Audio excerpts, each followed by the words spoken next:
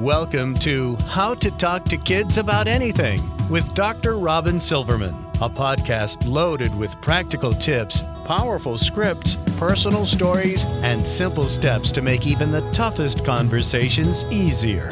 So get ready to get the information you need to make the impact you want from someone you trust, your friend, parenting expert, Dr. Robin Silverman. Hello and welcome to How to Talk to Kids About Anything, where we give you the tips, scripts, stories, and steps to make even the toughest conversations easier. I'm so honored to be your host, Dr. Robin Silverman, child and teen development specialist, author, and speaker, and most importantly, parent of two great kids who give me the honor of loving, learning, and growing every single day, whether I want to or not. Believe me, I get it. It's not always easy, but we're in this together, and we have some great people helping us along the way. Now, children deal with stress, disappointment, and trauma often in the form of discrimination, bullying, abuse, neglect, and other stressors. How do we help them to deal with trauma instead of burying it, dwarfing it, or hiding it away somewhere from who they truly are so that they can simply survive? How can they acknowledge that trauma, express their toughest emotions, and in a sense, come home to who they are, to their bodies, to their identities, to themselves that may have been profoundly lost? For this understanding of trauma recovery, we're going to be turning to an amazing and insightful guest, Dr. Thema Bryant. Dr. Thema Bryant is a clinical psychologist and president-elect of the American Psychological Association. She's also professor of psychology at Pepperdine University and an ordained minister in the African Methodist Episcopal Church. Dr. Thema earned her doctorate from Duke University and completed her postdoctoral training at Harvard Medical School. With more than 20 years of experience in trauma recovery, she has appeared as a mental health expert on television, on radio, and in print media. Dr. Thema raises awareness about mental health issues on the Homecoming podcast and her social media platforms. Her new book is called Homecoming: Overcome Fear and Trauma to Reclaim Your Whole Authentic Self. So welcome, Dr. Thema Bryant, to How to Talk to Kids About Anything. Oh, thank you so much for having me. I am so appreciative of the invitation and glad for the work that you're doing. Thank you. I'm so excited that you're here too. Before we get immersed in talking to kids about trauma recovery, can you tell us what gets you up in the morning and what got you so interested in this work on helping people through trauma to find their home? Yes. So I am blessed to be able to enjoy what I do. I have a private practice in Los Angeles, helping predominantly trauma survivors to cope and to heal. I also teach. I'm a professor at Pepperdine University, and it's such a nice balance between pouring out and helping people in the aftermath of difficult experiences, and then equipping, teaching, supervising, preparing people who have a heart for this work, who want to go into the field. And so I'm delighted to be able to do the things I love. And like you, I'm also a mom, and I have a big gap. So I have a child who will be going into their senior year, and then I have a child who's going into fourth grade. So across that childhood spectrum, and as you said, every day we are living, learning, and loving. That is the truth right there. So you talk about in your book, Homecoming, that there is this concept of finding your home when you've experienced trauma of all kinds. What does home and homecoming refer to here? And how do we know if we've lost our sense of home? Yes, great question. So when we're at home within ourselves, we are telling ourselves the truth and then living out of that truth instead of the scripts that other people give us.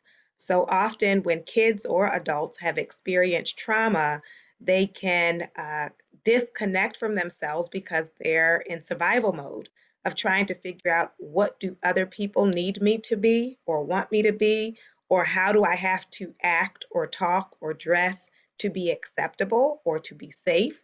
And so that can cause us to then center everybody else and lose sight of our own voices. So, how do we know when we're disconnected or when we're not at home within ourselves? When you feel like you have to constantly pretend or perform for other people, when you're in that place of lack of fulfillment or enjoyment, when you have difficulty being overwhelmed by anxiety, all of those things can be indicators that we need a homecoming, and that applies to children as well. Mm.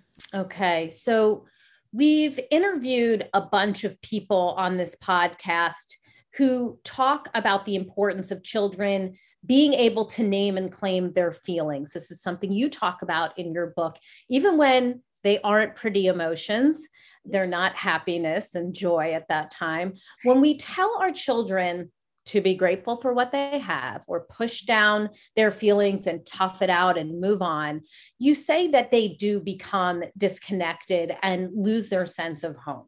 So you talk about, this was such a great way of putting it, emotional homelessness. And I highlighted it in my book. I write so much in my book, as anybody who follows me on Instagram sees, like I'm writing in the book, and I was writing, I was putting it up on Instagram. So like, here's all the things that I'm highlighting in this book. Yeah. When children have experienced trauma, how can we help them to reclaim those emotions and express them in healthy ways so that they don't feel cut off from their emotional selves? Yeah. A big piece is us coming home to our emotional selves. We are a cue, right? We cue our children about what's acceptable or unacceptable to feel or to talk about. So, that we can think of the pandemic as a trauma. And so I would make it a practice at dinner to talk to the kids about, what do you miss doing? Right. And for me, and I would also share something like a friend I miss seeing or having. I used to have a group of women that would come over once a month. And so by me speaking that, it gave permission for, as you said, for it not to just be tell me what you're grateful for or say thank you, and to name that we can feel more than one thing at the same time. So, a child may be appreciative about something and also be grieving something else. And sometimes we have in our minds, if they talk about the loss or the grief or the depression, that erases everything. And so we'll say things like, well, you have it better than a lot of kids. Well, it doesn't mean that they still don't miss whatever it is they're missing. And so for us to give ourselves permission to feel will allow us to then open the door by asking the question. Our silence often communicates, I don't want to hear it. And so to actually check in with our children and talk about it and be more expressive about our own emotional lives. I know, I think sometimes as a parent myself, we're almost afraid to kind of get into the ugly emotions because we don't want to trigger an emotional spiral down. So we're like trying to keep it up, right? We're trying to keep like what we're grateful for because we don't want to go down that path, and because we don't know how long it will last.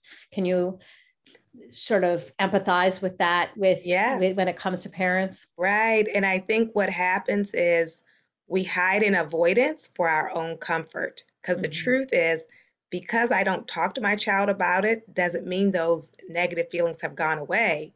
It just means I don't have to be uncomfortable with hearing about it. And so they then turn to their peers or they turn inward on themselves. And so to know you asking them the question is not what's making them depressed, right? You asking them is not what is creating the anxiety. You're creating a safe space for them to name what's already present. I think that's something that we need to take in, because we often hear about parents saying, I don't want to talk about sex because it's going to give them permission to do it. I don't want to talk about LGBTQ because it may make it seem like I'm saying you should be gay.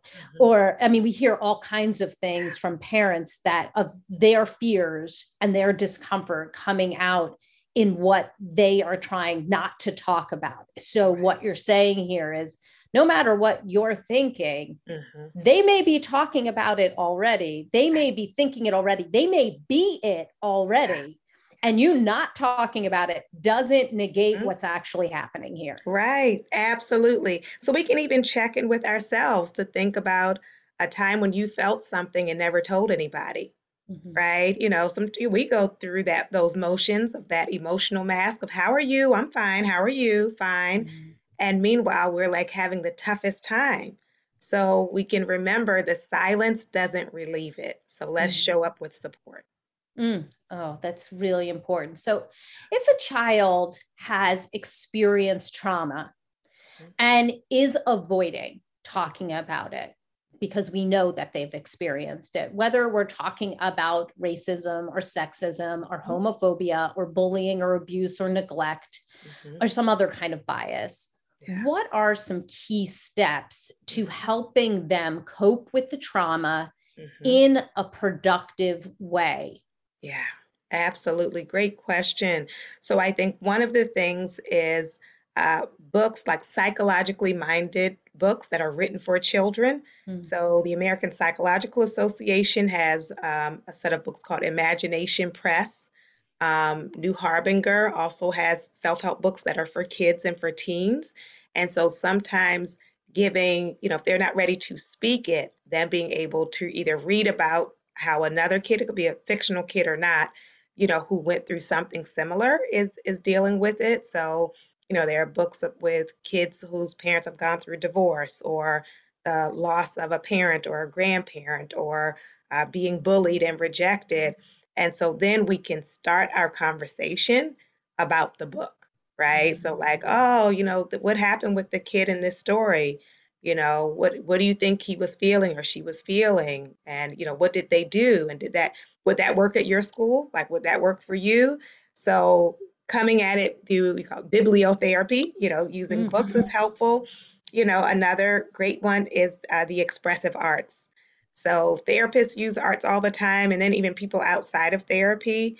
It's a great way, both the arts and play, looking for the themes, it comes out. If you have really young kids that are playing with action figures or puppets or dolls, then just listening, right? Paying attention to, what happens when they're creating these scenarios. Do like people just get mad at each other and go quiet and, they kind of throw the doll to the side and we're done with it?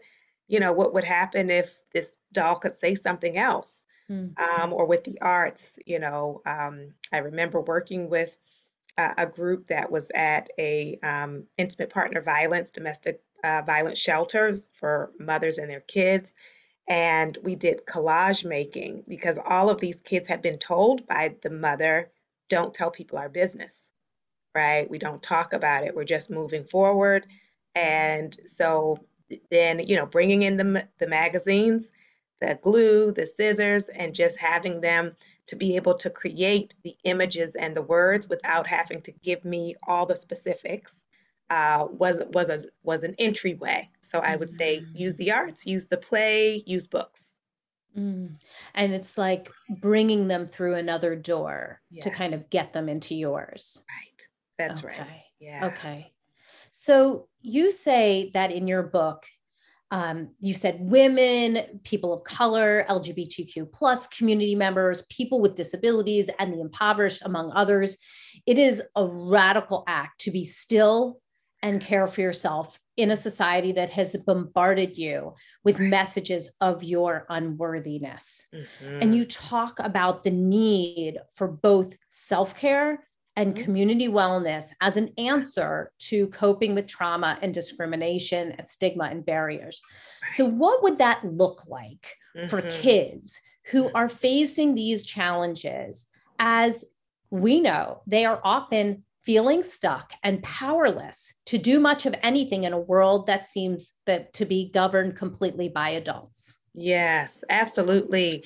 I love the question. And I would say, the first part in terms of when you are marginalized, minoritized, there can be this pressure to always be on, to be perfect, to perform because you feel like you're representing your whole community, you're representing all children with disabilities. You're representing all children of a particular race or ethnicity.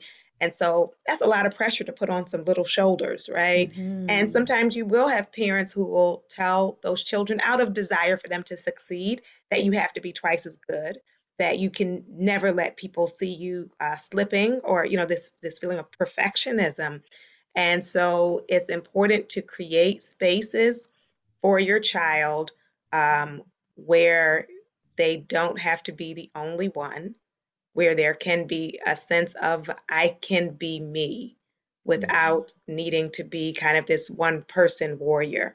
So, what that can look like. The area I live in, Los Angeles, is the African American population is small, but I found this beautiful summer camp that was focused on African American art and culture, right? So during the school year, in my daughter's classes, there might be like 2 or 3 Black students in the class.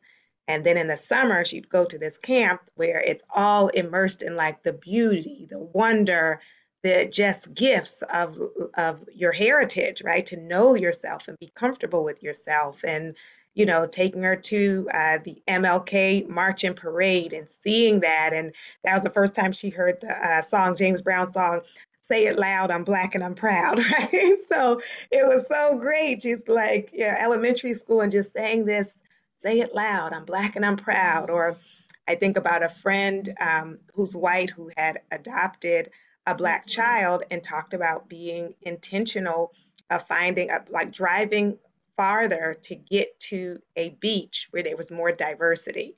Yes. And, when he got older, she asked him if he remembered. He wasn't like aware, but it was like setting that intention for community, right? Which is what you said, community care. Yes, there are things we can do internally, and we want to do those strategies, but also what a gift to be in a community that cares about you.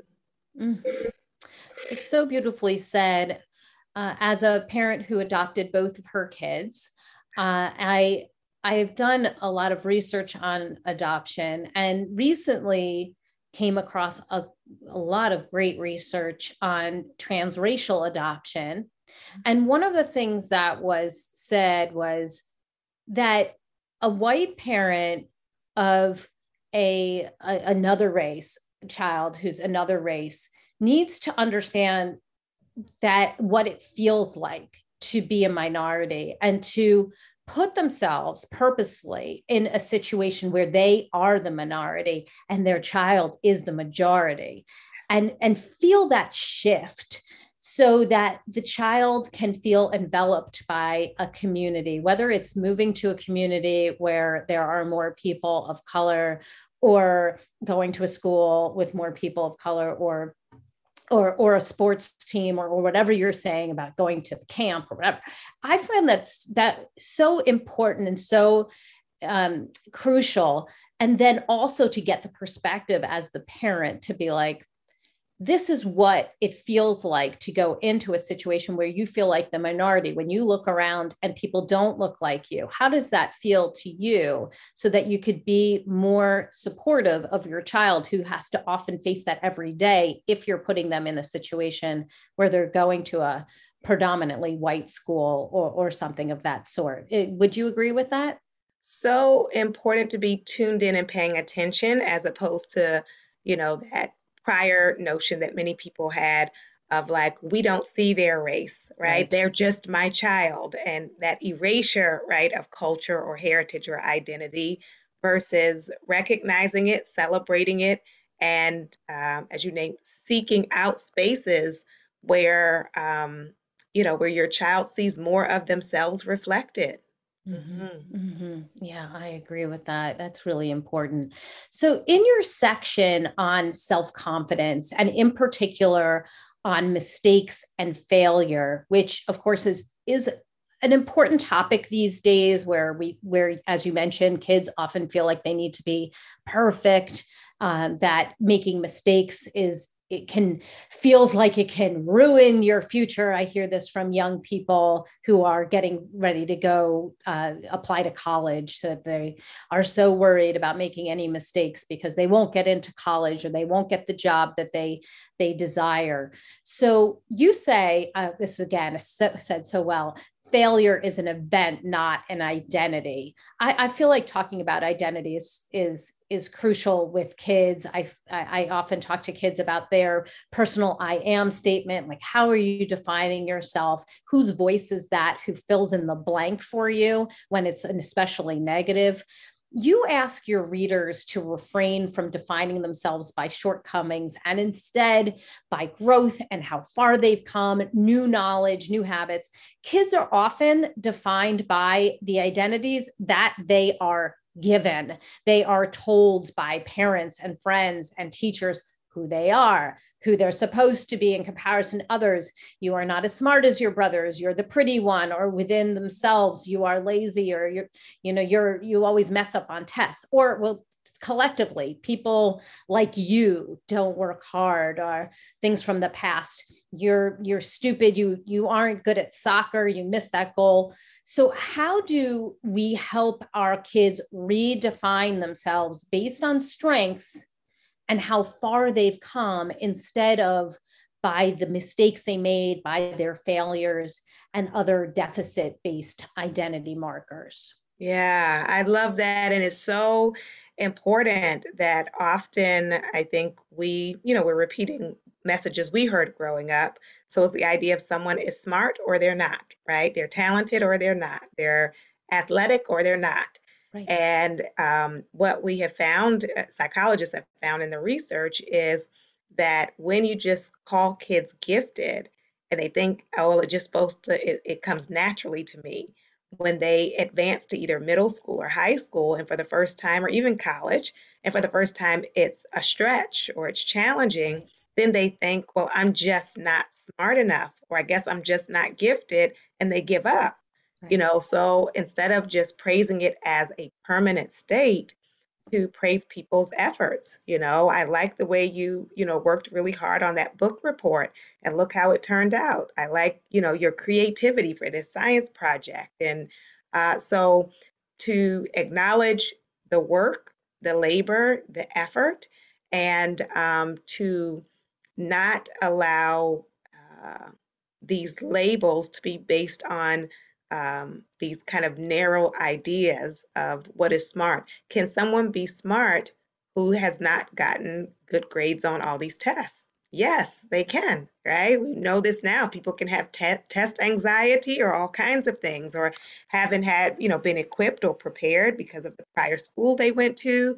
And so for us as parents and as adults to be really cautious and not going toward the labeling, but just appreciating the behavior and the actions. Mm.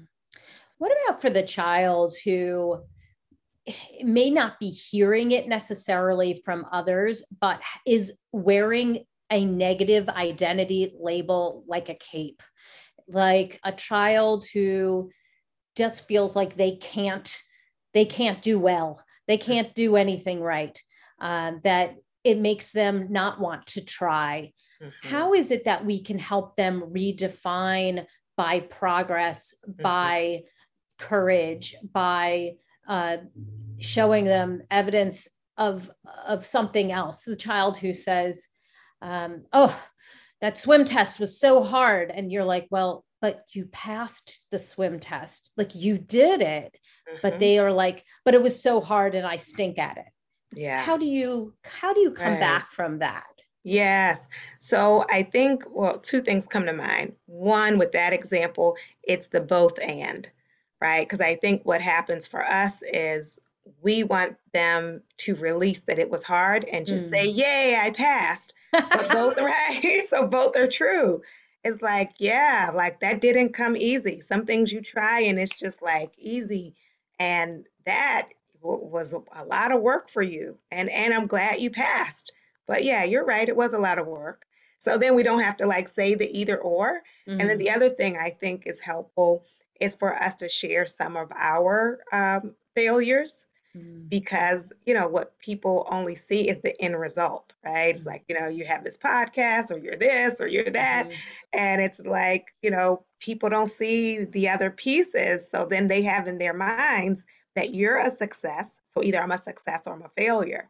And so to be able to say, I didn't get everything I applied for, or I wasn't good in this subject area and probably Mhm. still am not, right? Right. So, sharing our humanity gives more room for it. Mhm. Okay. So, how about for the child who comes home and tells you about microaggressions that they've been on the receiving end that day? You talk about microaggressions in the book. I'm talking about, for example, my friend's daughter. She was just telling me today, my friend, that her daughter came home from school and she's got an afro, and her daughter was like, this kid said my hair is weird.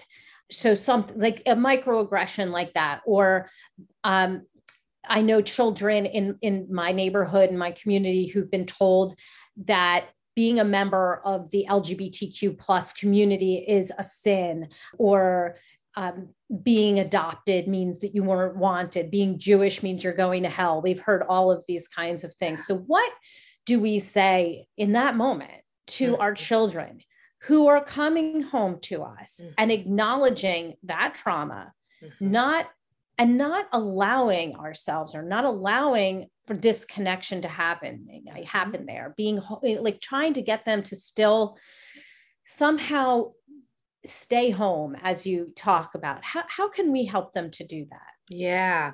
So one is the immediate comfort and validation of how it felt. I think, sometimes we jump to the problem solving and the solution. And first is that like my heart is hurt, right? Mm.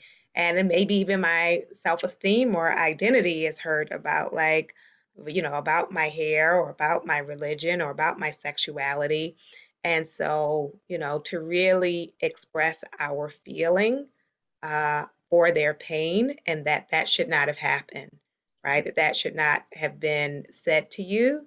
And you are, an incredible kid. So the affirmation and validation, and then, in an age appropriate way, naming the larger picture, right? So this isn't actually just about this one kid not liking your hair, right? But that, unfortunately, in our world, a lot of people have been mistreated in the past and in the present based on their race or their hair or their facial features, or all of these different things, and people learn that. So it's very likely this kid heard that from somebody else. They weren't just, people think they're saying random things like, "Oh, he just didn't like my hair." Well, there's a history to that. Yes. And so helping the kid to see the bigger, and I think sometimes parents are afraid if I show them the bigger picture, it's going to be depressing or create insecurity for them. But it's what we call racial socialization or gender socialization. It actually prepares them so they don't take everything as being just Mm. picking on me as an individual, that something is wrong with me. And so helping people to know that larger landscape. And then we can look at what are, the different solutions, right? So this time it caught you off guard. So we can, have compassion for yourself about how you did respond. So some people join in the laughing at themselves. People are teasing them and they are laughing with them because they're embarrassed, or they started crying and they feel embarrassed because they cried, or they started fighting because, they were angry.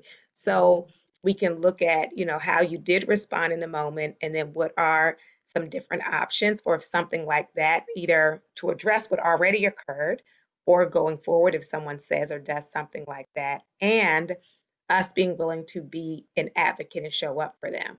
So, Mm. would they like to handle it with this kid, or would they like me to come to the school to speak with the kid's parents, the teacher who maybe was present and did not intervene?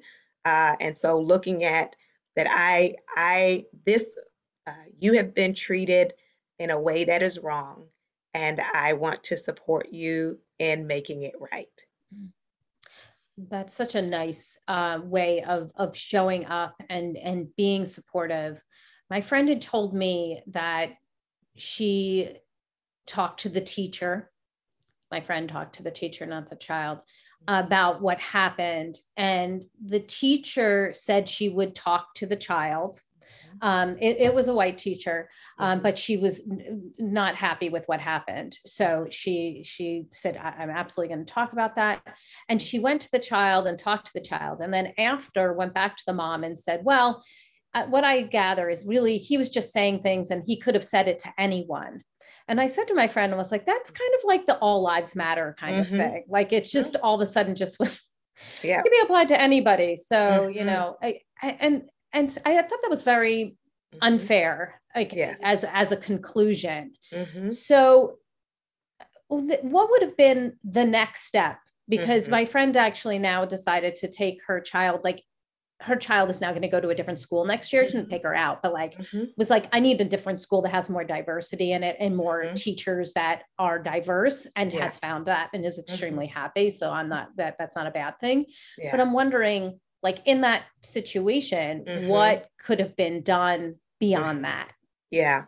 So to say to the principal that I would like your staff and teachers to have a training about microaggressions and about racism.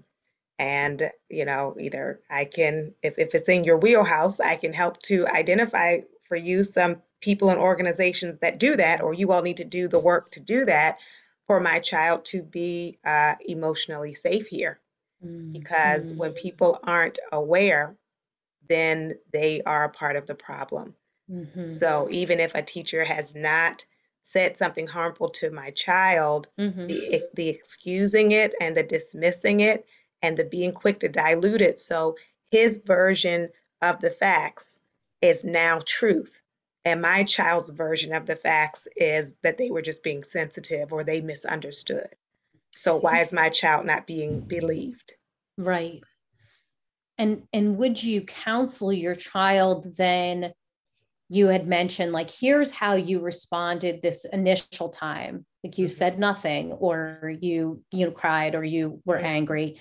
What would you, if this child or another child came about this type of situation again, about something else, a different microaggression, about something related to them, what would you counsel that child to do or say in that moment?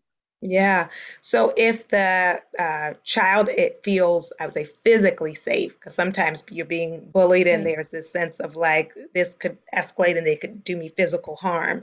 If it's not that kind of circumstance, it, you know, it's based on the personality of the child. So for some kids, it can be, and depending on age as well, it can be, that's really disrespectful, and I'm not going to be disrespected about my hair. Or, you know, it sounds like you don't know beauty when you see it. Ha! Clearly. Right. Yeah. You're so mesmerized by my hair. You're amazed. I know, yes. my hair is amazing. You don't even know what to do with it. Right? It's exactly. I think the word that you meant was. Right. Oh, you love it. Yeah.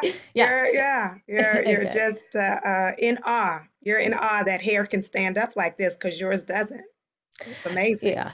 I did have a kid I had counseled years ago. I mean, it had to have been like 20 years ago, who had an issue with hair too. And like the child, like somebody kept making fun of his hair, like saying things about his hair. And he was like kind of like a funny kid. And we went through all kinds of different things that he could say in response. And he wound up saying to the child, if you spent as much time on your homework as you did thinking about my hair, you'd be a straight A student.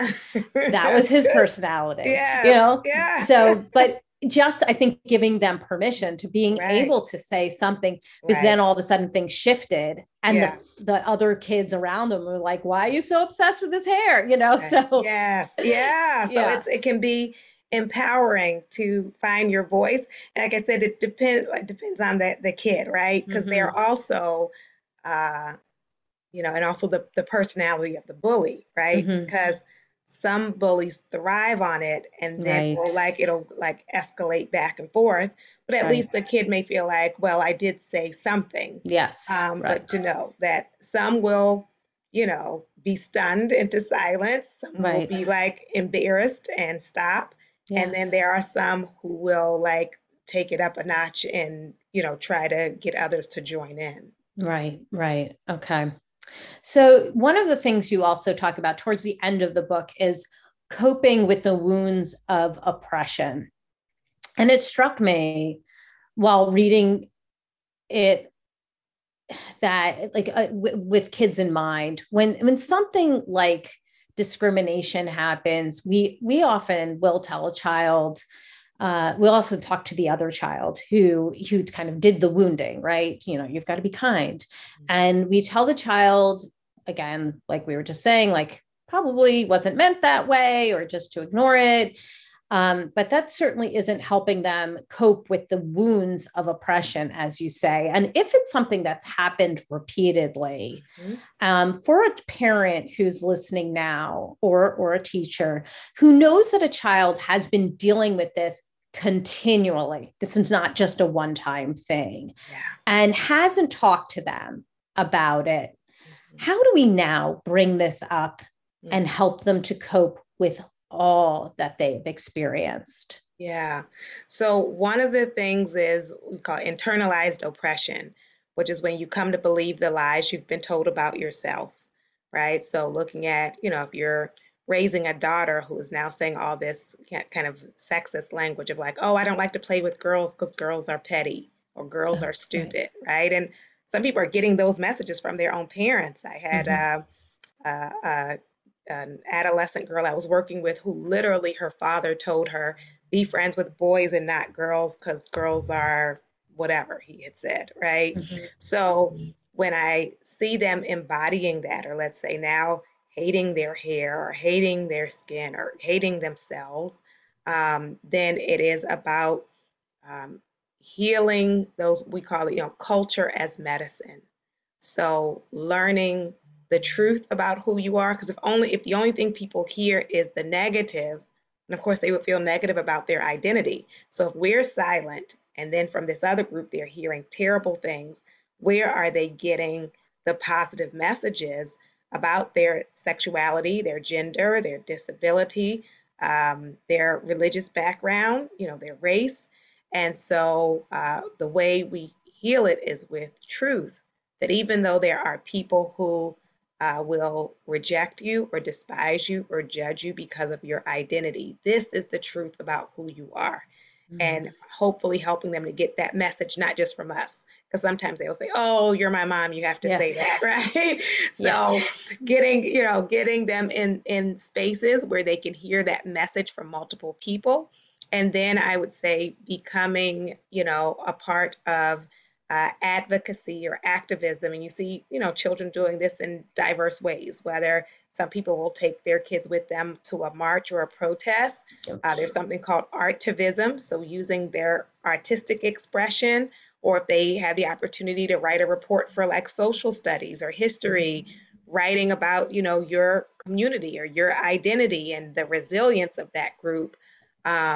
Or, if they got money for a holiday, they want to donate part of their money to some group that's dedicated to one of their identities.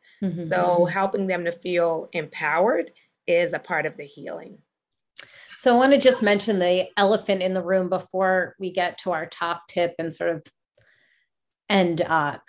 And that is, what about the child who is in a home or a school that they can't divorce themselves from, and they are getting those continual messages from a parent, and a teacher is listening to this and going, what am I supposed to do to unwind that? Or vice versa, where a parent is like, my child is in a school where they're constantly getting these messages and I can't take her out. There's nowhere else for my child to go in this situation. There's not a close school. This is it. This is what's here. So if a child is being abused, neglected, discriminated against, and it feels like there isn't a way out as an onlooker. Mm-hmm. How are we to help in that situation? Because it feels dire, and it also feels like our hands are tied. Mm-hmm. Yeah, I would say if it is the school and I know parents have work schedules and all of that, to the level that is possible to get active and involved in creating the solution. So I'll say, at one of my kids' elementary school, you know, the first February, it's Black History Month, and I'm kind of waiting and watching and like seeing like nothing is happening. So I contacted the school and said, are you all having some kind of like Black History program or something? And they said no. So I said, can I do one? Mm. Right. And so, I'm friends with a lot of artists. We brought in drummers, we brought in dancers, we did storytelling. And so then they made me the committee. It was a committee of one, right? They made me the committee of one. Right. Perfect. I am the committee of one, and next year we're going to have another one. And so, but then it also sparked some of the other, identity group parents to say like, well, we should do something for, Latino heritage or Yes. American Indian. So it, created that. I had another experience with my eldest where the English teacher was exhibiting some very problematic behavior and assignments around race and gender.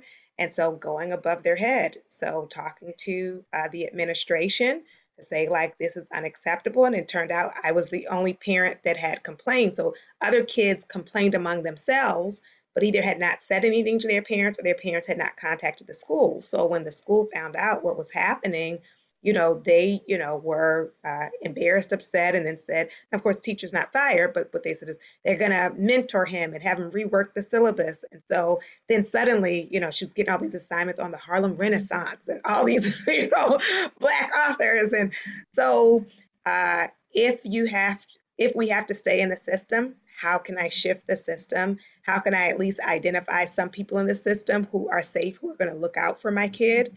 And then if you are the teacher and you're seeing the dynamic is with the parents, I would say, try to pour affirmation into the kid. And then if possible, not in an antagonistic way, if you can try to build relationship with the parents and then plant those seeds, because often they're repeating their own stuff of what they were taught. So then I'm trying to shift not only the kid, but the family, if that's where the issue is. Okay, that's really helpful. So after listening to this podcast, reading your book, what is the top tip? What do you hope that people come away with to help themselves or their child, in this case, come back home and help them to overcome or get through to the opposite side of trauma? Yeah. So the top thing I would say for parents and for children is that you're already enough and that you're already worthy, that we want our kids to not feel they have to earn our love, that they have to earn attention or they have to do all kinds of things to be deserving, but for them to feel and know that nothing that was done to them, including the trauma, erases their worthiness, erases their value, erases our love for them. And that is healing. Beautifully said. Give us the resource of the week. Where can we get more information about you, your book, and the work you're doing? Great. So my website is drthema.com, drthema.com. And on there, you'll find links to get my book, Homecoming, and you also will see links for the Homecoming podcast. The resources are there and available. You can also follow me on social media, primarily Instagram and Twitter. But when the book came out, I joined TikTok. So I have some videos there as well. Yeah. Excellent. Excellent. Well, thank you so much for being on the show today. It was so insightful and so interesting. I appreciate the strategies as well as how you word things so that we can talk to our kids about this and also absorb it for ourselves, take it in ourselves, because this applies both to us as well as to our children. And we all need to be working on trauma recovery. So thank you so very much. Oh, thank you for having me. I enjoyed it. I did too. Well, thank you so much. I've got my takeaways, and sweet friends, I know you have yours. So let's discuss them. Come up on Facebook. You can go to the Dr. Robin Silverman page, or let's chat about it at drrobinsilverman.com. Or I'm on Twitter at Dr. Robin, and on Instagram under Dr. Robin Silverman. I'm also newly on TikTok. I'm like, don't even know what I'm doing, but that's okay. I'm getting on in there. And if you love this podcast like I did, I hope you'll go up to iTunes and rate and review it so other people can learn about Dr. Thema and all of her outstanding solutions and strategies and use them in their own homes and their own schools. I truly appreciate it. That's all the time we have for today. My fellow parents, leaders, and educators, thank you so much for tuning in to How to Talk to Kids About Anything. For more information on books, articles, speaking engagements, or curriculum, please go to drrobinsilverman.com. There's so many great podcasts up there, and the show notes to this podcast will be up there as well, including all the links that Dr. Thema just talked about. I look forward to weathering the storms and enjoying the sunny side of life together. And please remember, even on the days when you fall short, you've got this. You're here, you're getting the information you need. I know it's not easy, but never forget there is always tomorrow. Typically, you get a do-over. Parenting can be the ultimate do-over. I think Dr. Thema calls this a divine retest. I see you and I'm right there with you. And as there are moments when we doubt our know-how, our choices, and our sweet sanity, please know you are 10 times the parent you think you are. Until next time, this is Dr. Robin Silverman with How to Talk to Kids About Anything. Please tune in again and keep connecting through conversation. See you next week. You've been listening to How to Talk to Kids About Anything with Dr. Robin Silverman. For more information on books, articles, speaking engagements, or curriculum, please visit drrobinsilverman.com.